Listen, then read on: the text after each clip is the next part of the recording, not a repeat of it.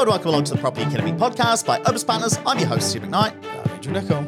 And tell the show, we're talking about, is it still worth investing in 2024? And of course, we've just finished our wealth plan tour where we came and saw all you guys. And we asked, what do you want to hear about on the podcast? And somebody said, well, with high interest rates and the income we get from a rental property, is it worth buying an investment property? Because most of the time we've got to spend money from our own pocket to make sure the mortgage is paid. And somebody else said, if properties grow 4 to 6% a year and interest rates are 7% a year, is it still the right time to buy? And I think these are great questions to ask. And so we've got to go through the numbers and actually figure out, well, does it actually make sense in 2024? Now, Andrew, what does the cash flow look like on an investment property bought today? Am I going to have to put money from my own pocket into that investment property? So generally speaking, absolutely. Assuming that you're borrowing 100%, most of the time, if you buy a property today on today's interest rates, the rent's not going to cover all the costs. So on a standard property, an investor would probably top up that rent by somewhere between $300 to $600 a week to keep the property going and make sure all your costs are covered. And that's if you're being honest with your costs. Yeah, you're going to be decent with your costs and look at, okay, I've got to factor in an accountant. I have to factor in a property manager. I've got to put aside money for vacancy and maintenance. If you're actually honest with your cash flow, you're going to be topping up a rental property that you buy today on today's interest rates.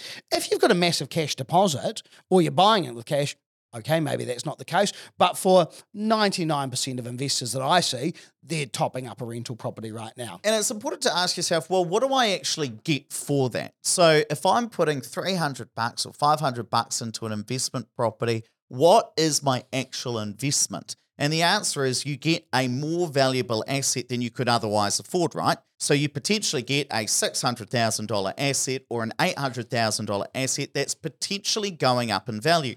But if you're saying, okay, I'm putting in $500 a week or $300 a week into this investment property, what is my potential return going to look like in 2024? So I've run some numbers for you. And Andrew, does it still make sense to invest in 2024? So let's say you buy a property with $800,000, you borrow 100%, and the negative cash flow means that you're topping it up by $25,000 this year. Now, we said yesterday that the median bank forecast for prices over the next year is 4.9% increase.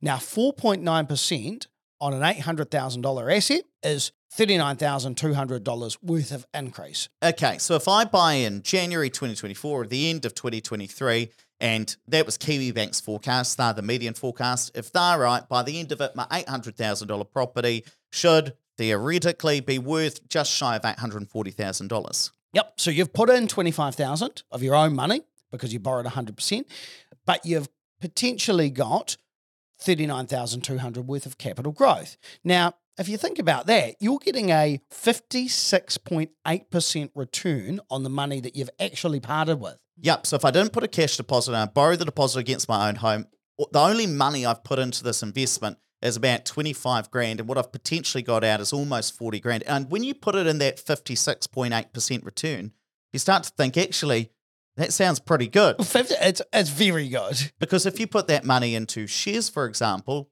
you might come out with $26,000 or $27,000. Now, there are a range of different forecasts, right? So let's just test this as if the property market did better or worse than what Kiwibank was saying. So what happens if ANZ was right, for example, Andrew? So they said 5.8%. You've put in 25,000. You're getting out 46,400 worth of growth. I mean, obviously, you've still got to sell the property, but just basic numbers. That return on investment is 85.6%.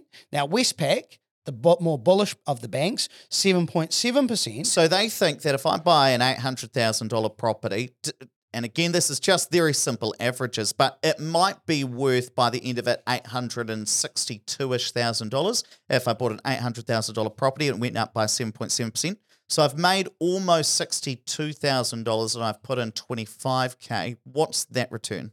146%. That's huge. Well, it's really important to understand, well, these numbers are almost too good to be true.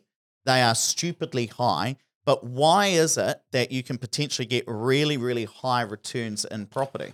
Well, that's because you're looking at the return on the cash that you're actually putting in. So you're borrowing money to buy this rental property. So therefore, if we're just looking at simple cash flow in, capital growth out, the numbers will always be high. But that doesn't mean that it's fudged numbers. These are legitimately extraordinarily high returns. It all comes because we are using other people's money primarily to invest in property. So we're borrowing all of the money to buy a $600,000 or an $800,000 asset, but we get to keep all of the capital growth. And actually, Ed and I have just been away on a 2-day board meeting that we have every quarter, and we were talking with one of our independent advisors. And Big share guy. He's massively into shares. And so normally... Not into property at all. Normally, if you're in shares, you don't appreciate anything to do with property. It's basically like being a vegan and going out with a carnivore. And he was saying to me, leverage is the key. That's the secret source of property. The fact that you're using other people's money, and you kind of, when you're in property all day, every day, you kind of forget that. It's the power of the fact that you're using someone else's money, the banks, to buy an asset that someone else is going to pay for a lot of the time, i.e. a tenant, but you get to keep all the capital growth. But it's really important to talk about the pros and cons of this because it's quite a different investment to shares. Now, if property works out and house prices go up, well, you've spent your $25,000 topping up the mortgage and your house goes up in value and you potentially get a really massive return on the money you put in. But what happens if property prices don't go up? Let's say property prices stayed exactly the same. You bought your $800,000 investment and in a year's time, it's still worth $800,000. Well, you've just spent $25,000 topping up this investment property, but you haven't actually got any return. Now, most investors in that situation, you hold on and you have another crack the next year, but it's quite different from shares. So if you spend $25,000 on shares, for example, you're using that money to buy more assets. So every dollar you spend, you're acquiring more and more shares. It's quite different with property because what you're doing is you're saying, well, I'm not going to use my own money to buy the asset. I'm going to use somebody else's money. And then you've got to make sure that all of the costs are covered. So the benefit of buying property in this way is you can get stupidly high returns based on the money you put in. The downside is that if property prices don't go up, you've spent money and you haven't got a return in that specific year. The difference with property compared to other investments, though, is that you use debt. But property price growth isn't certain every year. You don't know whether it's going to be 5% this year and 0% next year, and then 10% the year after. But no matter what happens to property prices, you've still got to pay your mortgage. And so at least while interest rates are high, you're having to top that up. Now, you might think, well, that doesn't sound very good. You know, some years it works out and some years it doesn't. It sounds like a bit of a coin flip. But what you've got to remember is it's not a coin flip. If you look historically, most of the time house prices go up. By our estimates, about 70% of the time house prices go up in any given year before you even factor in where are we at within the property cycle. Pretty good coin. Well, first of all, you'd say, okay, based on our numbers, and we've released these in your newsletter as well, Andrew, you've got about a 70% chance that your house price goes up. And then you say, well, we're already at the bottom of the market, or it's recently been, we're seeing house prices go up. There's a fairly good chance that you're going to see house prices go up. So even if you forget about all of the forecasts we've talked about so far from Westpac and ASB and all of those things, in any given year, your chances are better than even that house prices do go up to some degree.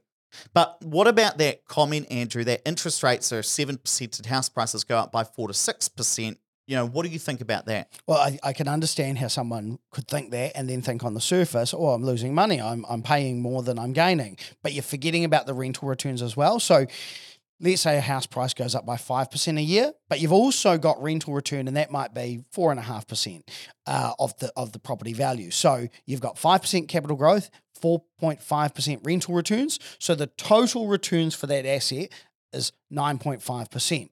So if your interest rate is 7%, you're still making a positive return on your investment, even at that high interest rate. So your return can be above your cost. So look, is it still worth investing in 2024?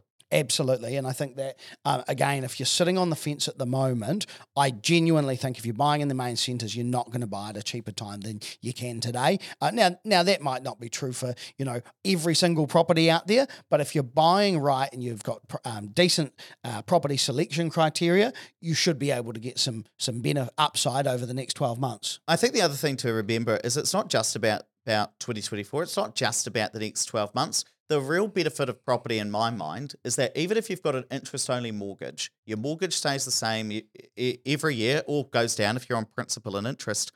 But over time, your rent goes up pretty consistently by about, 4 to 5% a year, pretty consistently over time.